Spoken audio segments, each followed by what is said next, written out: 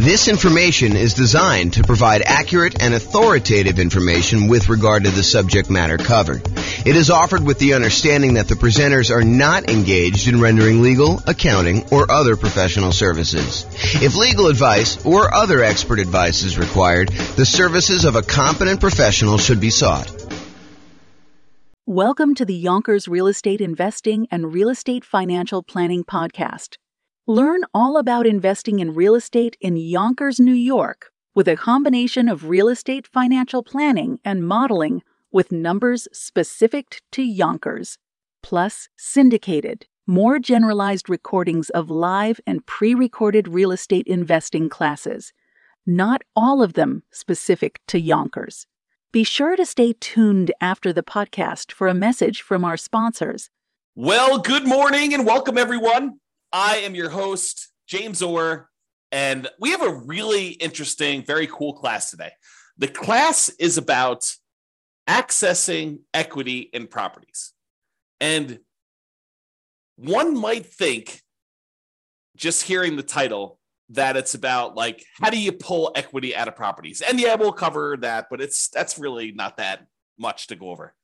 Really, what I'd like to talk about is a couple ideas related to accessing equity in properties. And this is probably a really deep topic. I could do a full day's class just on this alone. And you're like, really? There's that much stuff to go over? And the answer is, yeah, there probably is a full day's content to kind of go over this. But I will cover kind of like an intro to accessing equity in properties today.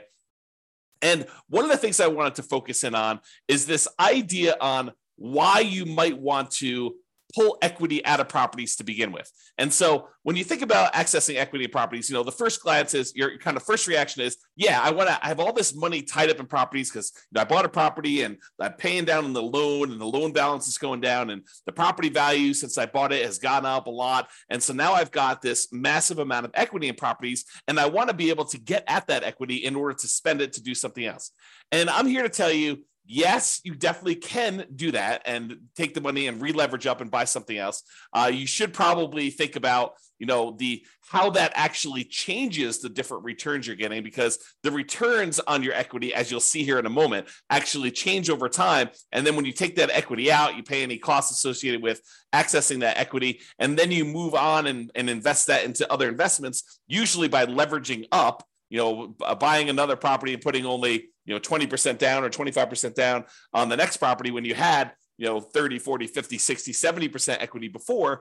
Now it changes the characteristics of your returns. Maybe you don't have quite as much cash flow anymore because you've re-leveraged up, but maybe your overall return has significantly increased, which is what we'll talk about first. Okay, so let's go over this. So what I'd like to introduce you to is this concept of the return you're earning on your equity. When we talk about the returns you're earning on investment property, for example, you might think to yourself, okay, so I've got this return from the property value going up, the return from appreciation. And let's say, it's a $500,000 property as an example, and it's got up 3% a year. So really you've earned $15,000 on that investment. And when you first buy the investment, a lot of times we look at that number and we say, okay, we've earned $15,000. How much did we need to invest in that property in order to acquire it, in order to earn that $15,000? And so you look at your return, the $15,000 you earned from appreciation, and you divide it through by your total cost to close, and technically probably your reserves as well. So you're looking at the return you earned on the amount you had to invest in the deal, or what we would also refer to as your return on investment. Return on investment. Now, once you've gotten past that first acquisition period, the first year or so that you bought a property, then the amount you put into the deal originally matters much less. In fact, at that point, what you're really concerned with is how much money am I earning on the equity that I have in my property? Because at this point, you're like, look, what's my alternative? I could take this equity I have in this deal and I could pull it out and I could go buy something else. So really what I want to know is, how productive is the equity that I have in the property that I could go and then take and do something else with? I could go take that equity and I could go invest it in another rental property that might get a higher return, or I could go invest in stocks or bonds or annuities or whatever else I want to buy in order to take that and get a return on it. So what I really want to know after I've owned the property for any period of time, really, beyond a year. The first year, I think a lot of times we look at return on investment. But as soon as we get beyond that kind of like first year period, a lot of times what we want to look at is return on the equity we have in the property before we go and consider taking that out and looking at other properties. So what I'd like to show you is how this return on equity changes for the various different returns we have on an investment property. So for example, even though the amount you're earning from appreciation, the amount that the property is going up in value, is increasing the longer we own it.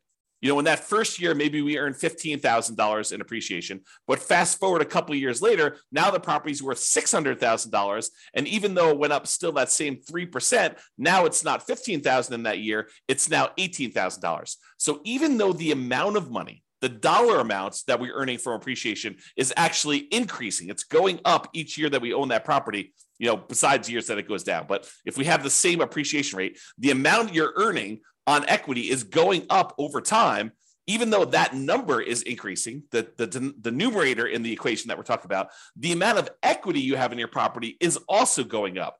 And it's probably going up faster than the amount of appreciation you're going up, which that means is the amount of return you're earning from appreciation on the equity in your property starts off usually the highest when you first buy the property. And in this case, we're showing it's about 18%. You'll have to do your own deal analysis. And this shows up on the world's greatest real estate deal analysis spreadsheet for you to go and look at and see for yourself. But it usually appears as the highest when you first buy a property, your return on equity from appreciation, and then it decreases. It goes down over time until eventually it becomes what your raw unleveraged appreciation rate is, which in this case, I've been using as an example, 3% per year. So if your property value is going up 3% per year or 4% per year, 5% per year, that is your unleveraged appreciation rate. And eventually, once you pay off the property and you no longer have debt pay down on the loan, the appreciation rate is actually your return on equity from appreciation. Okay. So it starts off really high and it gets lower and lower and lower over time. That's what the curve looks like for return on equity from appreciation. Now, let's look at how that changes with cash flow. When you first buy a property and you put a small amount down, 5%, 15%, 20%, 25%, 30%, whatever it is that you put down really small on that property, your cash flow is usually the lowest because over time, the rents on your properties tend to creep up, but the expenses on your property tend to creep up, but not quite as much with all of them except for your mortgage payment, which is usually fixed. Okay. So what tends to happen is your cash flow tends to improve over time. Now, what's going on here when these little kind of like lines that get all jagged and stuff like that, that's the fact that your rent is not going up every month, that we have 12-month leases and then the rents go up and they kind of increase your cash flow. So the reason why there's jagged edges here is because we've got a fixed rent for the lease and then it kind of catches up here. So you can see the curve though, and your cash flow kind of improves until you get to the point here where you pay off your mortgage and then cash flow really increases and it approaches what basically is cap rate at that point. The cash on cash return on a full paid off property is going to be cap rate. So this is showing you your return on equity. Even though your equity is increasing, cash flow is increasing a little bit more until it finally sort of levels out and then eventually pay off the mortgage and you get to this point. Okay, so that's what return on equity from cash flow looks like. Now, let's look at it from debt pay down. You pay down a little bit of your loan with each monthly payment that you make. And so the amount you pay off starts off relatively small, but that increases over time. The amount of principal you're paying with each payment actually goes up with each payment that you make. And so the final payment you make, payment number 359 or 360, depending on how you're thinking about it, that payment has more principal part of it than it does interest. In the early part of it, your principal, the amount you're paying on principal is really small, but it increases over time. However, your equity is also increasing. So just like the appreciation return, now the return on equity from debt pay down is also going down. So it starts off a little bit above 10% and it kind of decreases until finally you pay off the loan and you no longer get any return from debt pay down because your loan is completely paid off. Okay. So the return decreases over time. What are you noticing about this so far, right? Like the appreciation return is decreasing. Your cash flow one's increasing and it kind of bumps up when you pay it off. And your return on equity from debt pay down is also decreasing. You can see that what's probably likely to happen is the returns we're getting, the longer we own our property, the return on equity we're getting is tending to go down. It's decreasing over time. The longer we own a property, the lower the return we're getting, which is not necessarily a bad thing, except it's no longer quite the amplified, very aggressive rocket booster type returns that we typically see when we first buy a property. The longer you own that property, the less leveraged you are, and the lower your overall return on equity will be on that particular property. Okay, so we've covered so far appreciation, cash flow, debt pay down. The last one is the return you're earning from cash flow from depreciation, the tax benefits you get by owning this rental property. And those, just like the other appreciation and the debt pay down one, starts off high in the beginning, and eventually it goes down, down, down, down, down, because the amount of cash flow from depreciation is fixed. That is a static number. You establish it when you buy the property, and then that decreases over time until 27 and a half years with a residential property, and then that goes away. That benefit drops off completely after you own the property as a rental for 27 and a half years, and so it starts off really high, and then it goes to zero. So 3 of the 4 returns, appreciation, debt pay down, and cash flow from depreciation, they all have that similar drop-off type curve, where the only one that is not like that is your cash flow one. Okay, so now let's put those all together to show you the relative sizes of them. Okay, this is not graphically summing them, it's all just showing them in comparison. So your biggest return, and this could vary depending on your property may have much better cash flow, or much better debt pay down, or whatever it is for there. But I'd say this is a pretty typical property, what we would normally see in a relatively normal type property. And that is that the return you're earning from appreciation tends to be the highest. The return you're earning from debt pay down tends to be the next highest. The return you're earning from cash flow from depreciation or cash flow, depending on whether your property is a better cash flowing property or the depreciation benefit's a little bit better. Like, those are probably the next 2, and they could be reversed. That's probably the most common switchover point. But then over time, these 3 returns, they're all kind of coalescing down till they get to either 0 for the loan payoff and for the tax benefits, which both go away after a certain period of time, or from appreciation, it tends to kind of like become asymptotic. If you're kind of a math person, it gets very, very close and eventually hits the actual appreciation rate that you're using for properties. And then cash flow, it starts off relatively low, it grows until you pay off the property, and then that significantly increases.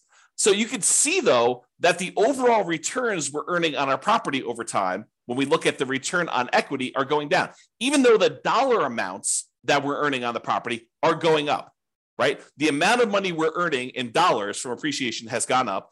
The amount we're paying down in the loan has gone up. The amount we're earning in cash flow has gone up. The amount we're earning in cash flow from depreciation is the same.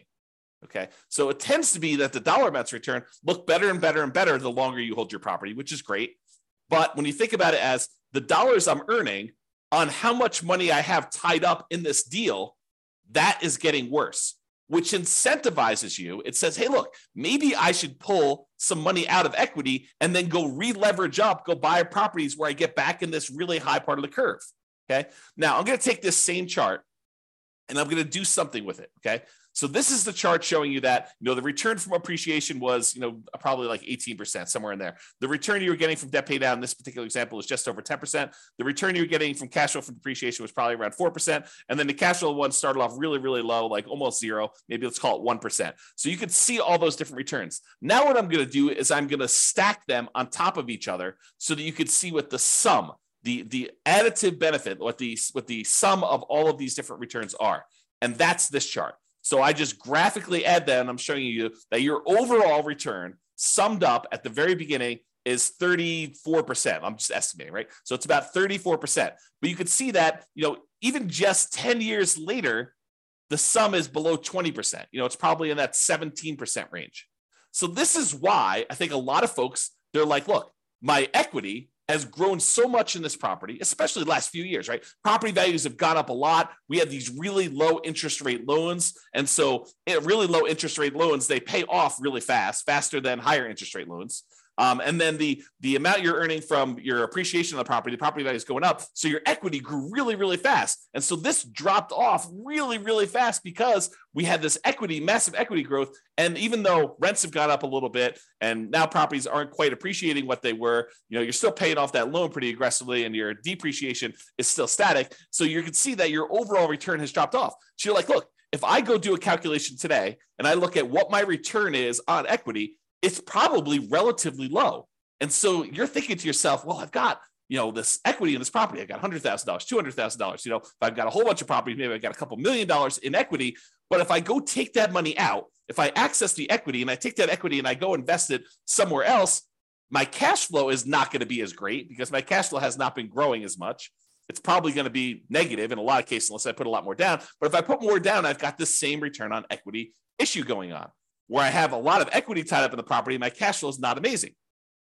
So this is the challenge that you could think about this as just like a mental framework of, if you're kind of familiar with this idea of the 4% rule, right? I could pull out 4% of my money that I'm holding in the investment. Like if I've got money in stocks and bonds and stuff like that, I could safely, I'm using safe in kind of scare quotes here, but the idea using the 4% rule or the 4% safe withdrawal rate or the Trinity study, if you're familiar with that, is that if you have $1 million invested in stocks and bonds, using different percentages depending on how you're doing your calculations, but you could probably in quotes, safely withdraw $40,000 a year, 4% of $1 million, $40,000 a year safely and have a very low probability of running out of money.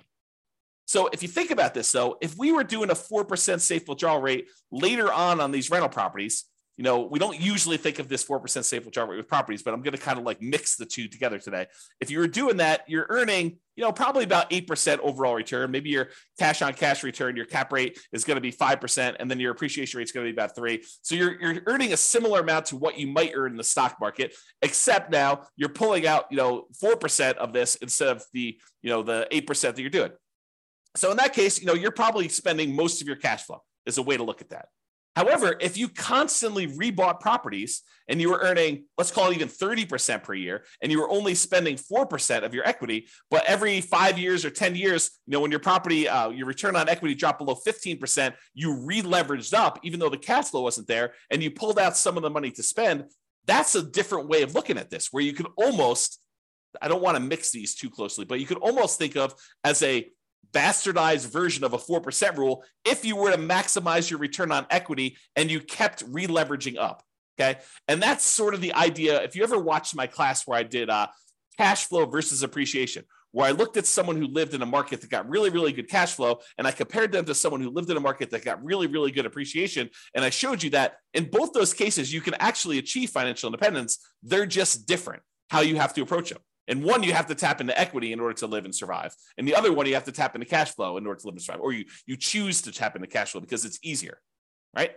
So just looking at this, you could see. So a lot of the reasons why people want to tap into their equity is to solve this issue of your return on equity dropping off until it gets very, very low, until it becomes basically cap rate plus your unleveraged depreciation rate, which is what happens here once you've gotten past your depreciation period, 27 and a half years, and you paid off the loan 360 months in. You get rid of these two other returns, and the only ones that are left over is the cash flow and the appreciation one. Okay? So this is the problem that we've kind of like I've been talking about, and why I think a lot of folks are interested in tapping into their equity. I think at first blush, a lot of investors are like, I want to tap my equity because I want money. Right? They think to themselves, I'm looking to buy another property. I want to know where I can go pull money out and then go use that for a down payment. Or I want to sell this off, take the money and invest in stocks or bonds or annuities or something else where you can go and invest in something and get a good return on it. And they may or may not be thinking about this concept of return on equity. But if they pause for a moment and they looked at it, they would say, I think one of the reasons why I want to go and pull this money out and do this is because the returns I'm earning, even though their dollar amounts are higher, the return on equity has actually declined. It has dropped off because of this phenomenon where as your equity goes, the returns you're earning on that equity are actually lower. All right. So we talked about this. Many real estate investors may want to maximize their return on equity to keep their returns high. And really, what we want to do is maximize the returns on what we call true net equity. Because so far to this point, I've just been talking about equity as the difference between the price of the property and what you owe. And that's not exactly true. Because if you wanted to take that money and you wanted to go invest it somewhere else, what you really want to know is how much money am I going to walk away with after closing when I pay my closing costs, when I pay any real estate commissions, when I pay any capital gains taxes on any of the gains I've had on the property, when I've paid back my depreciation recapture tax. Like all of those things need to be paid off before we actually go and walk away with equity. And if you look at the world's greatest real estate deal analysis spreadsheet, there is a section on there, I think it's in the lower right, where it talks about how much equity you have and then what your cost in order to access that equity is. Because there are costs. There is the closing costs, there is the capital gains tax, there is the depreciation recapture tax, because you have to pay tax on the amount of depreciation you took when you sell the property, and then there's your real estate commissions. And so we got to actually take into account those in order to get at our equity. So if you think, hey, look, my property is worth this and my loan is worth this, that's how much equity you have. That is your like raw equity. What you really want to know is how much equity you have when you pay off all those fees, and it may be significantly less than the amount of equity you thought. Okay?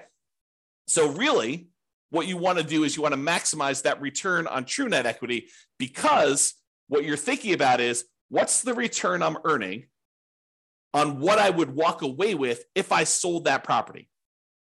Because that's the amount of money you're going to take and you're going to invest in something else that you're going to want to know what return can I earn on that amount. It's not the return you're earning on your raw equity. It's the amount of money you would then get on a return from the money you could walk away with. Because you may have $200,000 in equity, raw equity, but you may only walk away with $100,000 when everything's said and done. And so if you thought you were earning 10% return on your true equity, and now you're really taking only half that back, you got to earn a lot more on your money that you're investing in something else in order to get that same dollar amount of return. Okay, which is why we think in terms of true net equity. So true net equity is the equity after you pay all the expenses to access it, including closing costs. If you're doing a 1031 exchange, any 1031 exchange fees, any real estate commissions, if you've got those, any depreciation recapture, and any capital gains.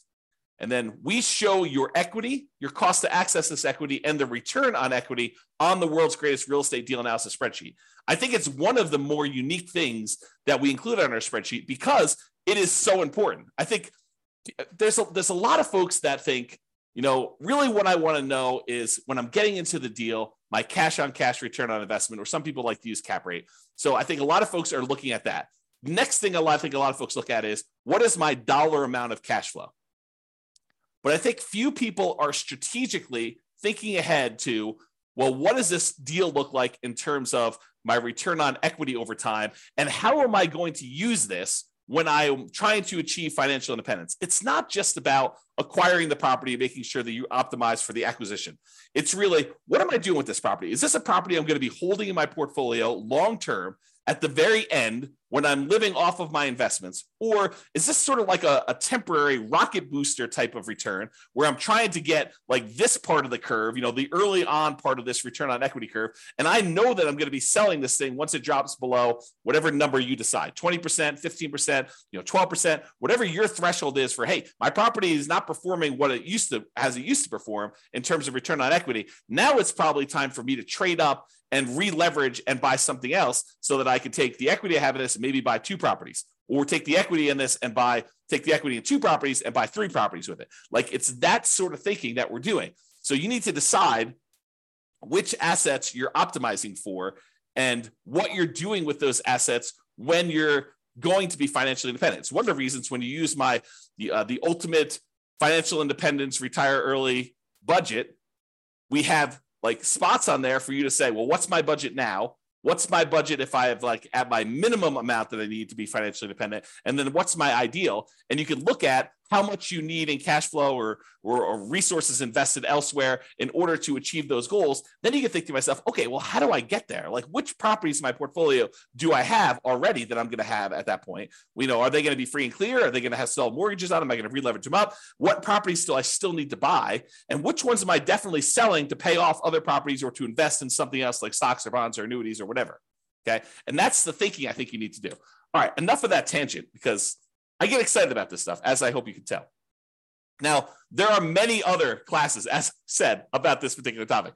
As I mentioned at the beginning of class, this could be a full day seminar. This whole idea related to equity and return on equity and how all this works with examples and moving it around and kind of comparing, and should I sell my property? Should I go and re-leverage, and how that moves my returns from one quadrant to another? Like all this stuff, it's a full day. Okay. And I don't know if I'm going to do a full day, but it could be a full day. If not, I will do a whole bunch of mini classes like this on different parts of it, and we'll eventually get it all covered, but just realize that's where we're headed. Okay. So to summarize this slide though, that's why some real estate investors will want to access their equity. Now, the slide that you probably thought you were coming to this class for. So how do we do that? And it's relatively simple. You can access equity in a property in two ways. You could borrow your equity, or you could sell to release equity. Okay. So when you go and you borrow your equity, you're doing like a cash out refinance. You're pulling cash out of your deal in order to get some of the equity and convert it into money you have. But you have to pay an interest rate to borrow that money. You know, there's a traditional cash out refinance where you just pull money out and you do that. There's a reverse mortgage where you could pull money out and maybe you don't have any payments on it. Maybe it just accrues. And that's usually for people that are of a certain age or older, and it's on their primary residence. So you can't really do that on investment properties, the reverse mortgage. Or maybe you go in there and use like a hard money loan on the investment property in order to pull that money out. Or maybe you go and you ask grandma or your uncle for a private money loan to loan money against the property you have, and you actually borrow your own equity that way.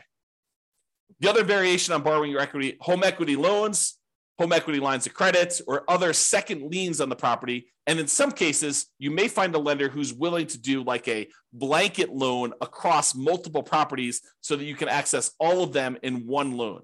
And then you may have to get special permission to release that property if you're going to go sell it or refinance it or whatever you're going to do. But you have to go and think about that, whether you want to do like one-offs and do a whole bunch of these little onesies, home equity lines of credit, or cash out refinances, or you want to go put like a blanket line of credit or home equity line of credit or equity line of credit across multiple properties in order to do that. So that's the whole borrow your equity side of the how do you access equity in properties. The other way is you sell. Okay, you sell the property and you release equity. You can sell the entire property outright, pay whatever cost you have, any capital gains, any depreciation, recapture taxes, or do a 1031 exchange and not be able to actually take your equity and spend it the way you want unless you're willing to pay, some portion of that, or take that money and then reinvest in another property is what 1031 exchange is. We'll probably have to do a whole class on that. We've got a whole class on it, but I'll probably do another updated one on that. But the idea is you sell your property and then you get access to that. Or one that I don't think a lot of folks think of is you could have a partner come in, invest in your deal or your entire business if you wanted to do it that way. But let's just do a single deal to give you the same idea. Have a partner come in and invest in your single deal. They're really buying part of your equity. You're giving up a portion of your current ownership to get some cash out. And then you could use that cash out to go, because it's yours, to go buy another property and repeat. So the idea is you go buy a property, you've held it for a little bit of time, and instead of you wanting to, kind of like get your property, I lost my train of thought here. You basically get your property and then you sell part of your equity in order to access the cash out, to get cash out of the property, and then they participate in the ownership of the property. They get cash flow, they get appreciation, they get debt paid out, or you could sell off just streams of income, right? You could say, look, I'm going to sell you the cash flow stream, or I will sell you the equity when I go sell this property, give them an option to buy the property, and they're participating just in the upside from appreciation and maybe debt paid out or just the appreciation. Okay, so you could do lots of different things with that. Okay, so that is the accessing equity property. So in conclusion, return on equity tends to go down over time as equity increases. That's this chart that we showed. Okay, so that kind of return on equity drops off. Many real estate investors will want to optimize their return on equity. And honestly, it's probably their return on true net equity. So accessing equity becomes important. Really, the main options of getting your equity are borrow your equity or sell to release equity. Those are the two main schools of thought for how do you get equity out of property. It's not that complicated. I mean, there's probably a little bit of nuance and detail in there, but really those are the big picture ways to do it. That's all I got. Doesn't look like there are any questions. Hope you guys enjoyed class. This has been James Orr. Have a great day. Bye-bye for now. With home prices up, mortgage interest rates up, and rents up, but not quite enough to counteract the higher prices and interest rates, cash flow on rental properties in Yonkers is harder than ever. Book a call with the Real Estate Financial Planner to apply our proprietary 88 strategies to improve cash flow on your rentals. See the show notes for a link to schedule your call and improve your cash flow today. If you're a real estate agent, lender, or professional in Yonkers that wants to help our real estate investor listeners, consider reaching out to learn about collaboration opportunities with this podcast.